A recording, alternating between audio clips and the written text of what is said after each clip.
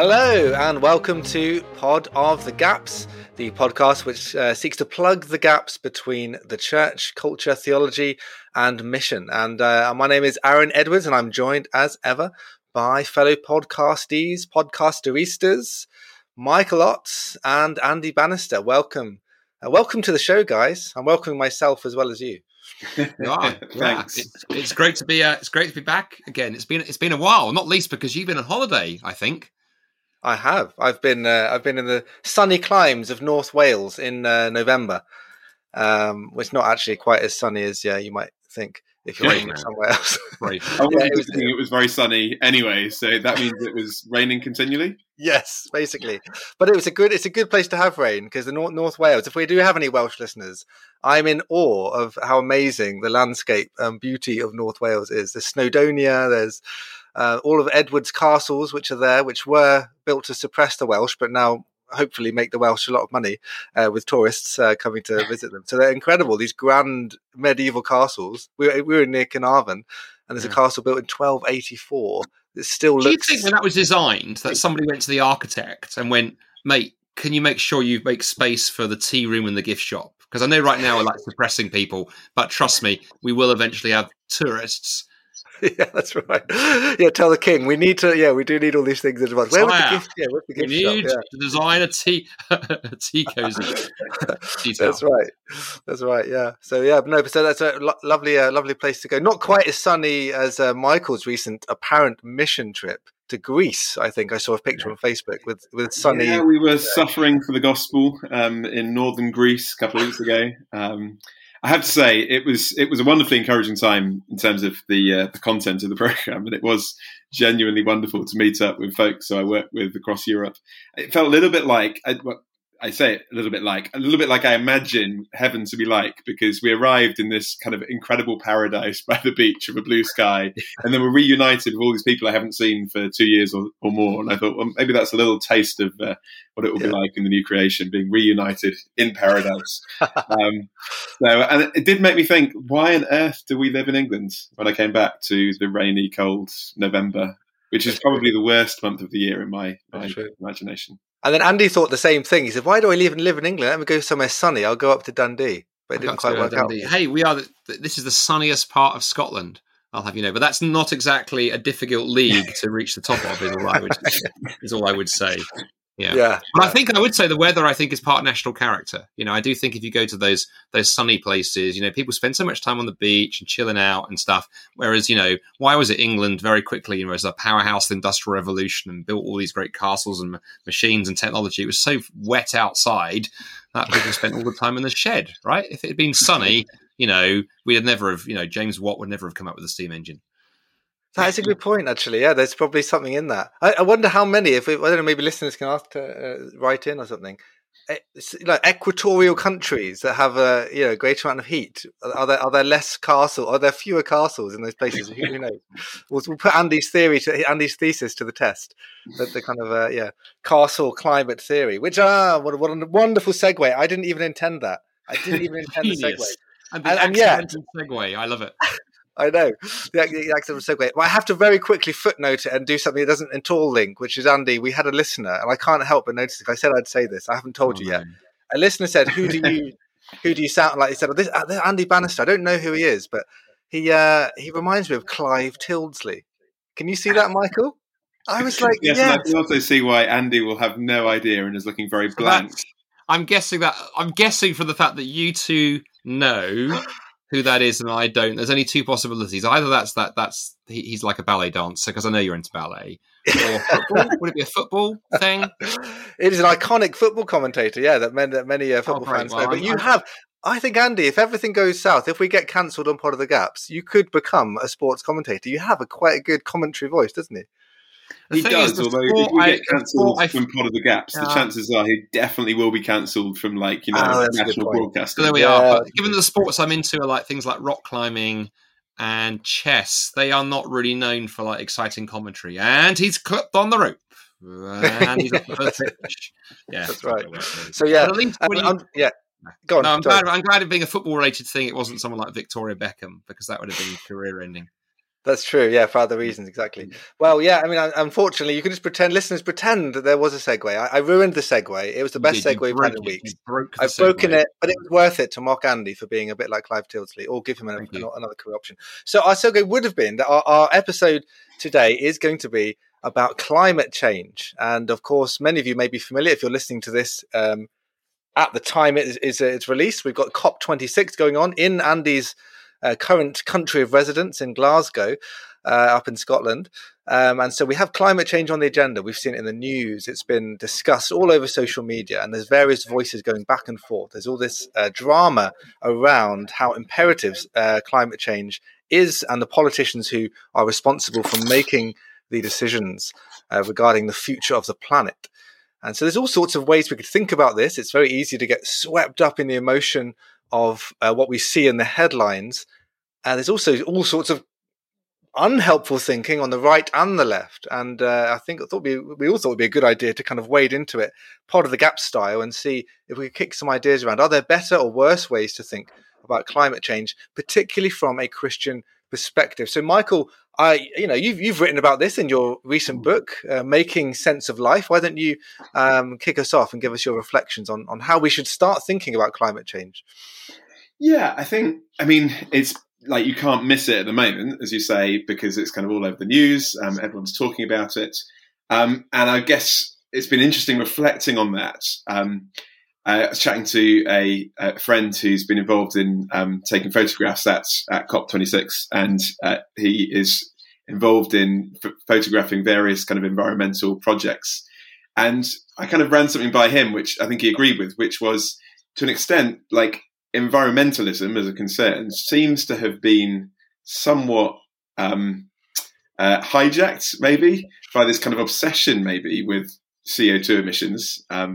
And so, on the one hand, there's a kind of genuine concern for the environment, which I think, as we'll explore, Christians should have, which I think is kind of founded in our stewardship of creation and so on. But it's almost like the only issue that is being talked about at the moment is how do we reduce our CO2 emissions? I guess my three concerns on that would be, firstly, do many of the things that we think reduce our CO2 emissions really reduce them? Like, does going vegan really kind of improve the environment, or does shipping in your avocados from abroad actually end up being worse than drinking your milk from down the road? I guess, secondly, what difference does it make if we reduce our CO2 emissions in the UK, partly by shipping off all our industry to other parts of the world, and other parts of the world just increase their CO2 emissions? I mean, like, it doesn't really work if like one country opts in and the rest opts out.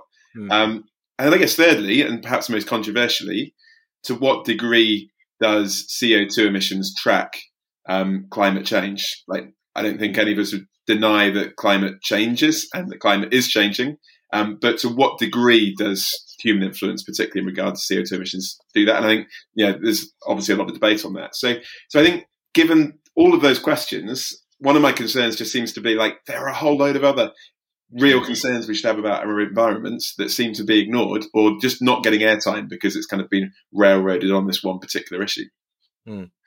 Yeah, it's really interesting what you say. There's something about the atmosphere, isn't there, of the drama and the furore about it. And it's almost as though, since 2020, we've had there's been just various, it's almost like a Richter scale of a different kind of earth-shattering event that you have to, is the only thing that matters. Like, race is the only thing that matters. Gender is the only thing that matters in terms of these certain justice issues. And now climate change is the only thing that matters. And it's really almost exhausting, isn't it, that we have this kind of constant narrative of sort of fear that kind of comes at us about the drama around a certain issue. Kind of, Andy, is this something you kind of seen yourself? Yeah, very much so. I was, obviously been reflecting on COP26 quite a lot because it's obviously happening in Glasgow, which is just down the road. So even as you approach like Dundee, which is like an hour and a half from Glasgow, you see the signs on the road saying, COP26 happening. There may be, this may cause traffic congestion. So there's interesting views here about, while the rest of the world are quite excited about COP26, I think a lot of locals here are like, oh gosh, really? I think there's so many things we could say. Michael's touched on a few. Three things that struck me. Michael talked in three, so I'll talk in threes. The first is the fear that you talked about, Aaron. Yeah, I get very, I think they're very, very nervous, but also I get maybe quite sort of, I get quite stubborn actually when people use fear to try and manipulate people. I don't like that at all. That hasn't got a good track record in history, and it reminds me of the old sort of the story about the politician who knew his debating notes were fairly weak, so he'd written in the side of his margin, point is weak here, shout louder. And I think fear is often used when the argumentation is bad. Yeah, sure, there are things about the environment that are serious, but I think getting to a stage where you literally now have I forget the name of it, but there's a named psychological condition where you've got young people who are so terrified about the future, they just don't see any point in living, and having to be counselled out of that one. So the fear piece I don't like. And in fact, it's interesting, as someone who would consider himself fairly much, I suppose, a environmentalist with the lowercase e. We drove a hybrid before it was cool. Actually, we were driving hybrids in the mid 2000s. You mean because it wasn't cool? Because it was cool because it wasn't a big sort of trendy thing that hey, everyone's going to drive part electric cars. We just saw an early Toyota Prius, thought it was a really fun bit of tech, thought it'd make a bit of a difference, so I thought we'd give it a go. We've got meters of shelves on my study shelves on environment issues and books on nature writing. But actually, COP26 has actually turned me off the environment. Quite frankly, I thought I'd have been glued to the live stream, listening to the great speeches and really interesting stuff. Instead, it's been a lot of rich people telling working class people how to change their lives, which I found that interesting. Related to that's the hypocrisy. It's been talked about a lot, but the number of world leaders and sort of important types who flew in on private jets and whatever. There was here in the UK, there was a story of a sort of local politician from Brighton down on the south coast who flew up on a plane to come and attend something at COP26. He didn't need to be there. He's not some civic important politician, just some minor civic dignitary, but I think fancied his moment of glory and then got called out because he's the local councillor in Brighton, I think, for the Green. But Brighton, I'm from Brighton, so my family had complained regularly about any locals did at the time, because the Green Party are in. It's one of the only places that they're actually in Brighton, isn't it? That might be why. But yeah, that's right. So he's a Green Party councillor, and then he had to come out and apologise and do the usual, it doesn't represent my true values, and it was a mistake, and he got the train back. So there's that piece, the sheer hypocrisy piece. That's amazing. And Jesus had quite a lot to say about hypocrisy, methinks. And then lastly, I suppose, just as a start of a sort of 10 on this, is the kind of simple-mindedness. Michael's touched on this in terms of issues that aren't talked about because of the carbon fixation. For me, one of the big ones is plastic. As someone who loves the ocean, spends a lot of time walking, the amazing coastlines we have here in Scotland. I love the mountains, but I love the coastline too. You can't walk along the average beach, even in the furthest flung parts of the UK, without seeing plastic on the beaches. That's an issue that is not talked about nearly enough because it, for some reason, doesn't seem to be sexy kind of right now. But the simple-mindedness extends to a bigger issue, which is, one of the people who's made the most splash around environmental issues in recent years is Greta Thunberg, that sort of Swedish teenage environmental activist with a cheery smile. She hasn't got a cheery smile, has she? I've never seen Greta smile. She's got a sort of dour, Greta's not pleased with you kind of face. But watching her rant at world leaders after the first week of COVID, I've got COP26, because they hadn't responded the way she wanted to. I wanted to sit her down and go, Greta, my dear, first, you're not elected. You've got no accountability. Secondly, you're a one-issue person. That's very easy. Politicians of all parties, yes, we can throw stones at them, but they've had to deal with COP26. They've had with COVID. They have to deal with economies that are in freefall. They have to deal with unemployment. Brexit. They have to deal with health, defence, all these other things. And yes, they have to deal with climate, and it's not unimportant. But I think the idea that we would take seriously, and that's what's worried me, the media taking the half-formed opinions of an 18-year-old with no life experience and taking that more seriously than somebody who's got decades of political experience and electoral accountability. We somehow have our entire compass on these issues completely upside down. So those are the three things I would start with. And that's very negative. We'll get to some positives kind of later, but having a whinge at the start. In a way, you're both sort of pointing out to some of the problems in a way that you're having a go, you're critiquing the negativity of others in a way, which you could argue is trying to argue for positive.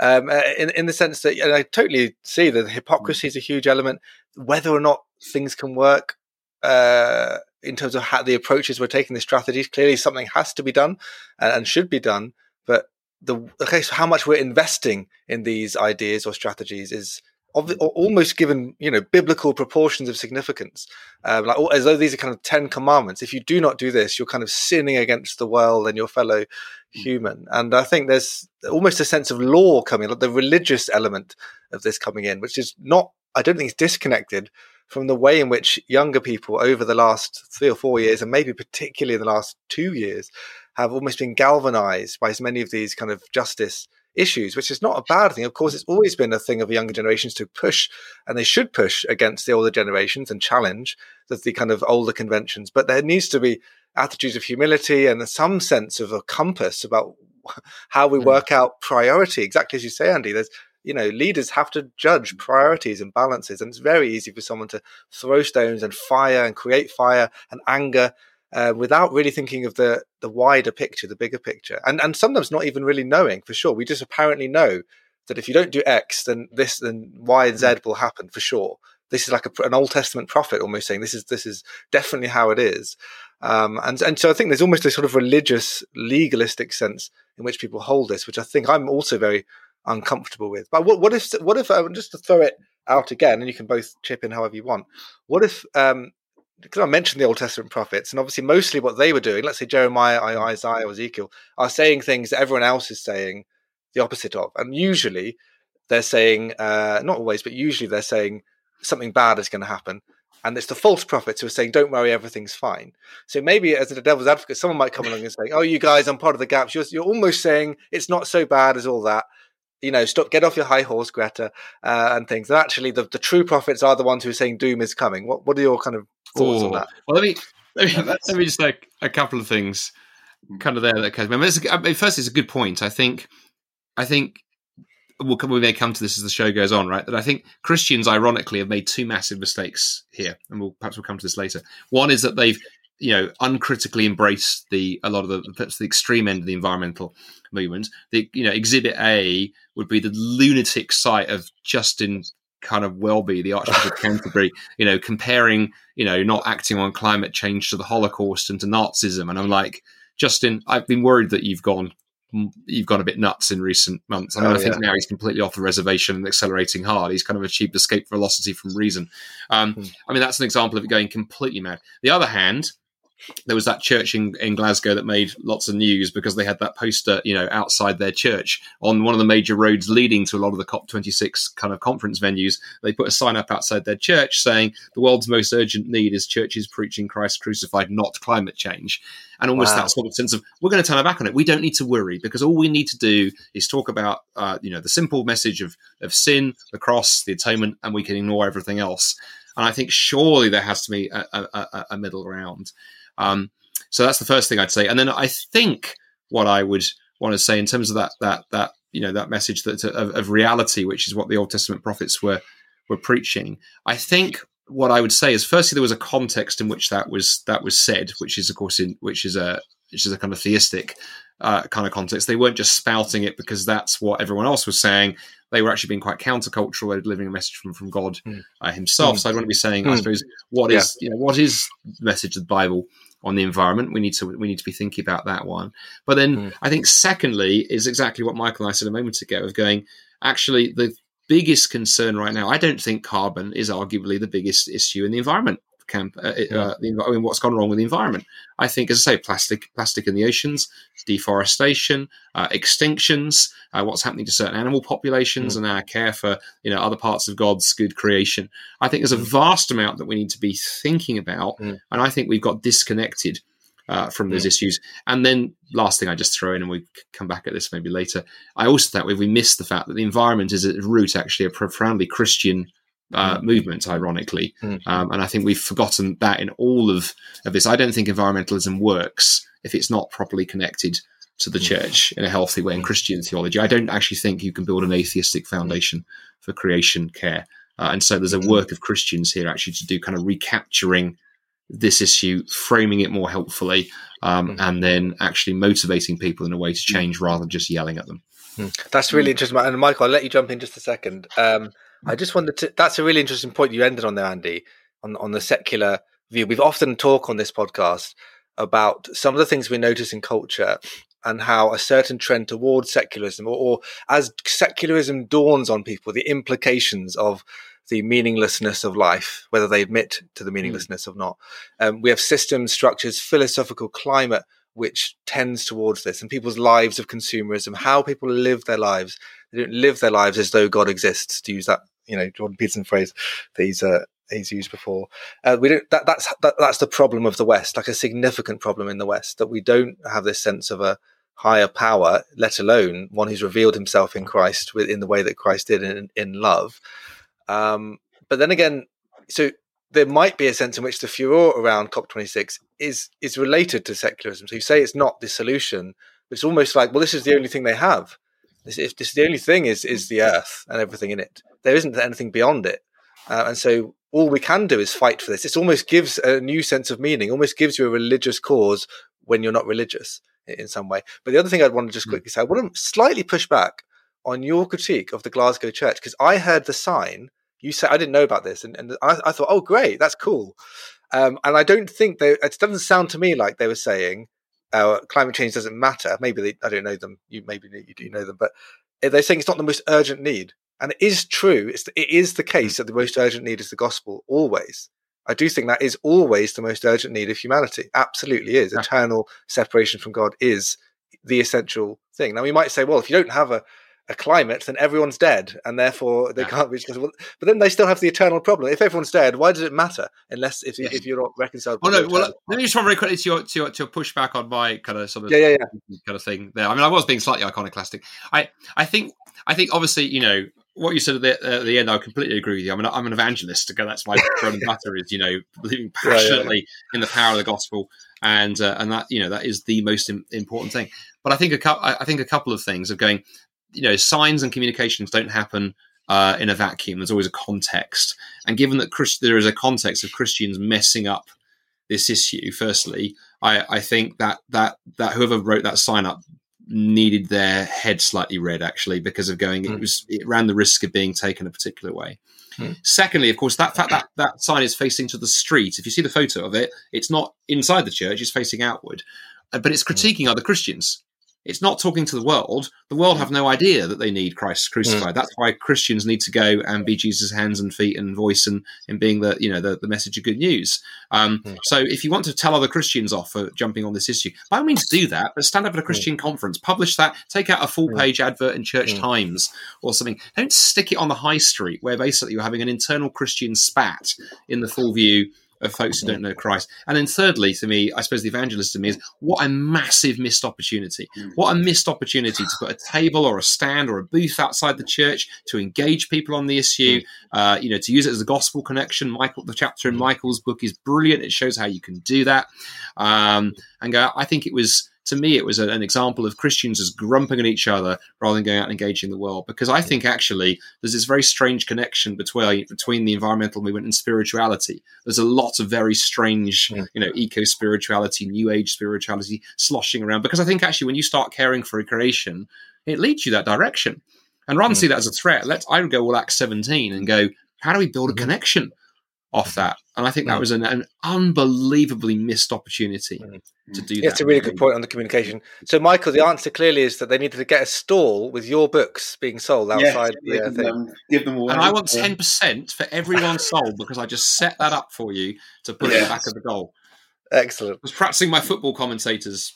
That's it. That's perfect. There you go. Can I come back to, you mentioned about the prophets in the Old Testament, Aaron, and how they were, in one sense, saying things were worse rather than things are okay. I guess one of the things I'd say about the prophets, though, is that they were willing to say things that challenge the narrative. And I worry sometimes when, particularly on the environment, everyone thinks they're being hugely radical when they're actually saying what everyone else is already saying. Yeah. And then Christians can jump on the bandwagon and say, we're being hugely kind of radical and Christian. I'm like, no, you're not. Did you genuinely come to that conviction about the environment because you happen to read your Bible a lot more? Or did you just try and theologize and put a Christian stamp on what's already happening? So I think we just need to be a bit better at that. And I think we can do this on all sorts of issues, can't we? You know, we've already talked about issues of racism and how we respond to that as Christians, and the danger that we just kind of take a kind of political movement and then Christianize it rather than think more deeply and theologically about it. And I guess I did do it in the book, which you kind of kindly gave a lab vet for. I was trying to say two things in the chapter about what makes the Christian response to environmental concern different maybe to what we hear so much about. And one is to say, actually, the problem goes deeper, but the solution is greater. So the problem goes deeper because actually the problem the Bible says with our world is not just technological, it's actually the human heart. And actually the selfishness of the human heart, which drives a lot of the problems that we see in our world around us. And if you mind me quoting, but it is a really brilliant quote from a guy called Gus Speth, who was an American environmental lawyer. Oh, I thought you were going to quote yourself from a guy called Michael Ott. Who's no, sorry. This is the really awkward thing. Sometimes when I give a talk, I end up using quotes that I've included in my book. And then it looks like I'm reading my own book in terms of a talk, but it just saves me writing them all out again. Yeah. We believe you. We believe you.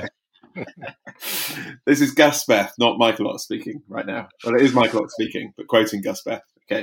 I used to think the top environmental problems were biodiversity loss, ecosystem collapse, and climate change. I thought that 30 years of good science could address these problems. I was wrong. The top environmental problems are selfishness, greed, and apathy. And to deal with these, we need a cultural and spiritual transformation. So actually saying the problem is much deeper. We think if we can just invent better technology, we'll sort the world out. And the Bible says, no, actually, the problem is at the heart of humanity. We've not honoured that creation mandate to steward the world well. We've not done a good job. But then, of course, the flip side of that is if humanity is part of the problem, humanity can also be part of the solution. We are given the job to steward creation well. I think sometimes there's a view today that sees humans only as a detrimental influence on the world. Yeah. And actually, I want to celebrate the way that humans can be a positive influence on the world. I mean, it's amazing. We live out in the countryside, we look over the fields. It's funny when you get city folk coming out to the country, they look over the fields and they think, this is nature. It's so lovely. Kind of unspoiled nature. And I said, you do realise the English countryside would not look like that if it wasn't for the fact that farmers had farmed it. I mean, there is a kind of human dimension. You know, a garden wouldn't look like that if everyone was just left to go wild and so on. Yeah. So we can be positive. And then I guess also on that, I want to say counter to the narrative of fear, which is so often the thing that is driving the whole kind of movement at the moment. Christians are people characterized by hope. And it's interesting, someone was commenting, you know, Christians used to be mocked for saying the end is nigh. And yet now it's kind of secular environmentalists that are saying the end is nigh. And in a way, as a Christian, we want to say, you know, the Bible says this isn't the end of the world. Actually, there's wonderful hope for this creation. And it is because we have hope for this creation that we're driven to care for it and look after it. Yeah. We're not floating off to some spiritual dimension. This is our home. And therefore, we need to look after it. That's really just to pick up very quickly before Aaron jumps in on the on that very almost sort of anti-human turn that you can find in some of the environmental movements. I mean, I think David Attenborough, the famous environmentalist, is on record of using the language of the human being is almost a plague on the earth. What I find fascinating is that despite doing that you can't get away, can you, from the fact that it's only human beings who are actually accountable for their actions. So, we don't see David going around moralizing about foxes or, complaining, about some other part of the ecosystem being overrun by something or about, whatever it is. It's human beings are, on the one hand, of course, if you're an atheist environmentalist, you've got this strange contradiction where you're committed to the idea that, we are just atoms and particles. We are just a very cleverly evolved primate. But somehow we are the only ones with a responsibility to fix things. And I think that's what I find fascinating in all of this. You alluded to it earlier, Michael, and it comes up in your book too, that I think, it's fascinating that when you come across somebody who's passionate about things environmental, I think a great question is to ask them why. Why give a flying monkeys about the environment? Because it struck me a few years ago, someone who's very committed to these issues, that all the reasons I was hearing from the literature, from books, from magazines, from organizations we supported, from friends who are not Christians in these movements, is every reason I came across that was given as an answer to that question was profoundly selfish. We should care about sea level rise because it will affect human habitation.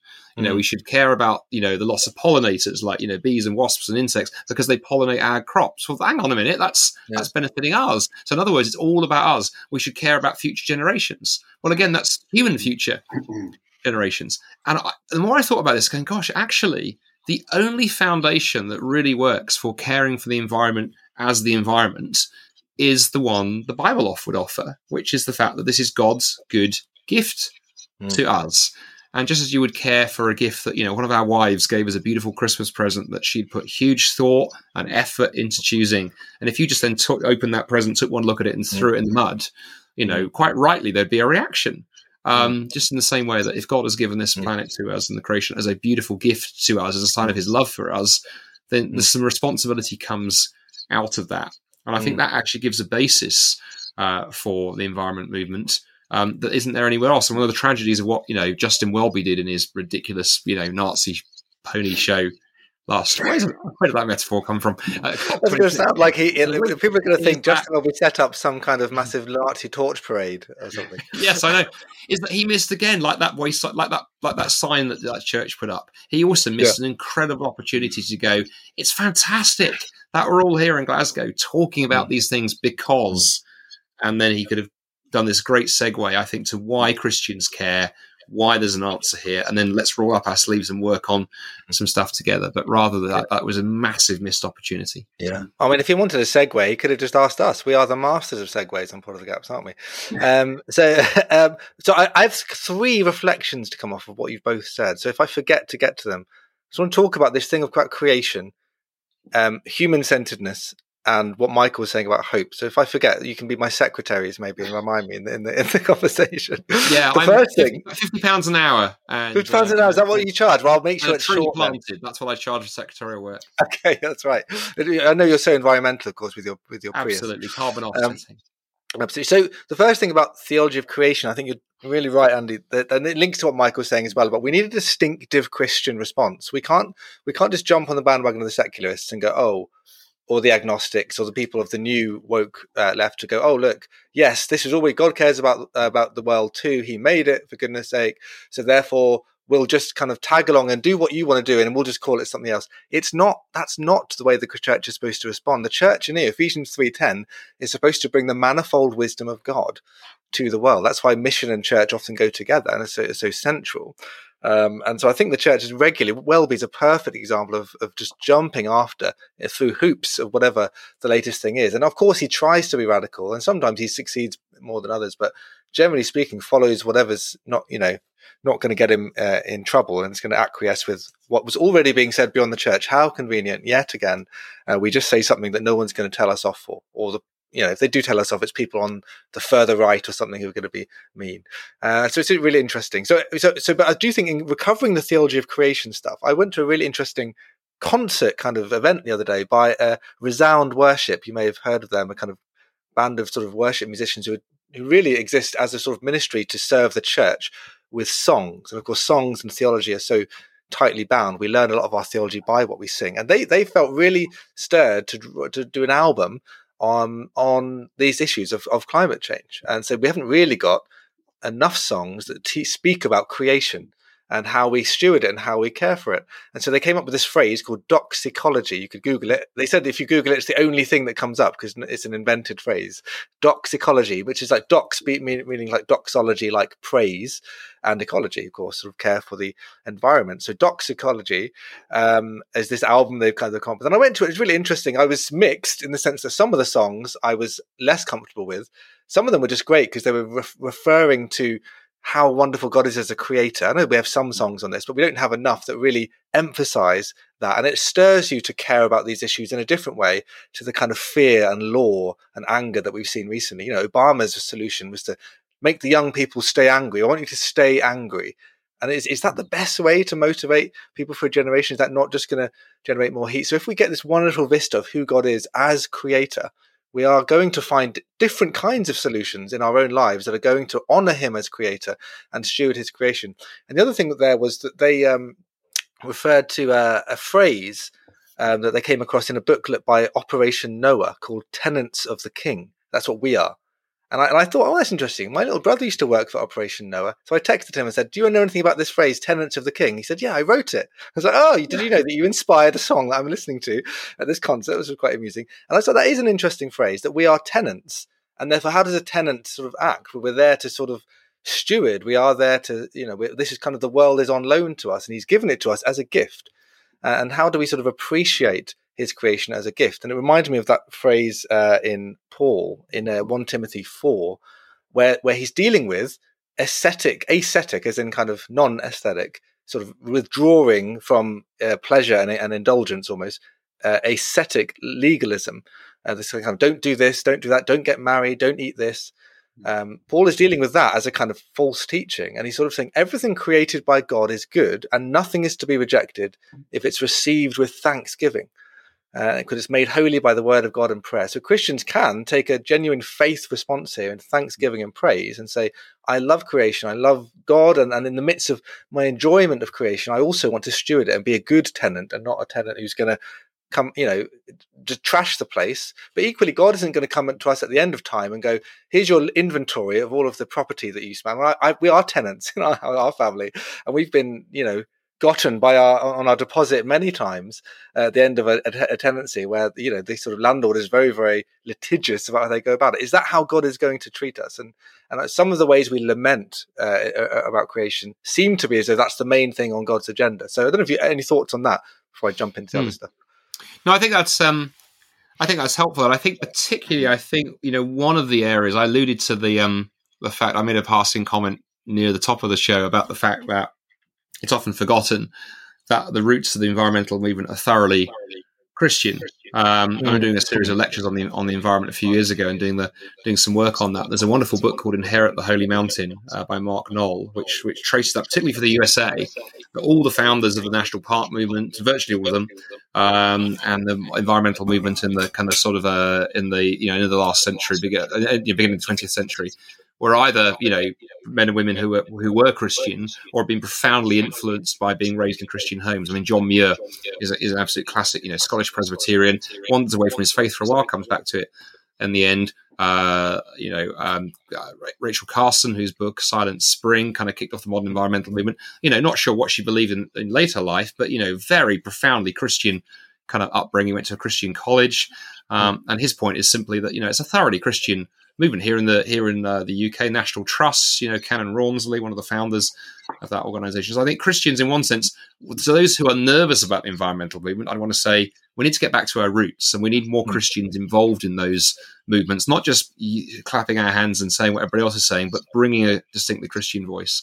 But then to those, I think, who are perhaps tempted, as you say, to run away from it into a kind of, well, it's, what's the point? We're called to just spiritual things, quote unquote, of going, I'm amazed how earthy the New Testament is. That message of new creation, which is what our hope is pinned on, right? Anyone who is in Christ, they're a new creation. You and I have new creation bodies to look forward to in the resurrection. But that promise is attached to the earth as well. There'll be a new heavens and a new earth.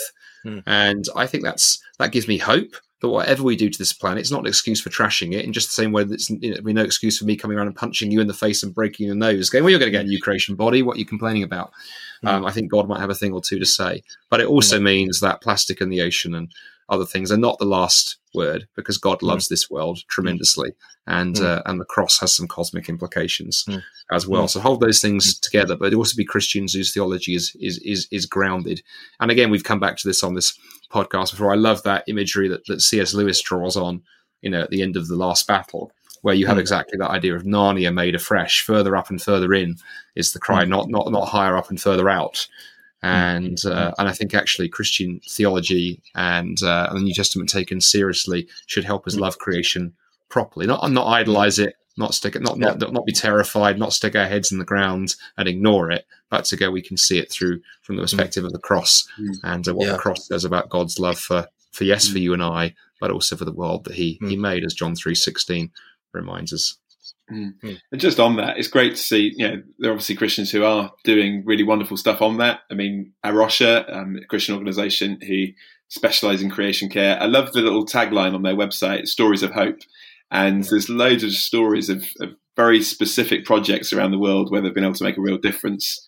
Like sometimes I think we think about it on such a big scale that we forget there are very specific projects where Christians can make a real difference to our world. A friend of mine who's a photographer has done a wonderful project looking at churches in northern Ethiopia, and how basically in an area that's been massively deforested, these churches are basically the heart of little islands of new forest, where the churches have actually been at the forefront of protecting the forest. And he's got these beautiful kind of aerial shots of these churches at the centre of kind of a green mass of trees, and just looking at how actually the churches there have been like at the forefront of ecological concern, and all because of the outworking of their theology. So it can make a real practical difference. Yeah, that's really interesting. So to bring in, I'm going to try and squidge these other points together in the remaining time we have. I'll try and sneak them together before we come into land. So you've both alluded to how the church needs to be at the forefront of this, and how our theology of hope, our theology of the gospel should lead to what we do differently and how we respond to issues like climate change. I think on the one hand, we've got this problem of humans thinking too much of themselves in the culture we're in, and at the same time, almost sort of losing their own dignity. So we have things like Planet Earth, which you may have seen that kind of amazing documentary, or the series that came after it with David Attenborough, which was wonderful and glorious and sort of showed us how wonderful creation is. But it did have a kind of element to it of almost showing we're really humans are just another kind of animal. We're just not almost, we're putting the dignity of humanity down. Now, of course, the humans need to think less of themselves in one sense, but also more of themselves, if we are created by God, to be his tenants or stewards, and to bring something of his kingdom in this world. So that's kind of a challenge not to comment on really. But the other thing is, you both alluded to hope. I'm thinking again of N.T. Wright's book, Surprised by Hope, and the sort of eschatology, which is sort of the study of the end times. What do we think of the theology of what's going to happen? How do the new heavens and the new earth manifest? Is it by us making the environment a little bit better? Are things getting better until he comes, or is he going to come in a more dramatic way and do something that's very different to what our smaller hopes are? Which sort of alludes to what you've said. So any kind of comments on that before? Yeah.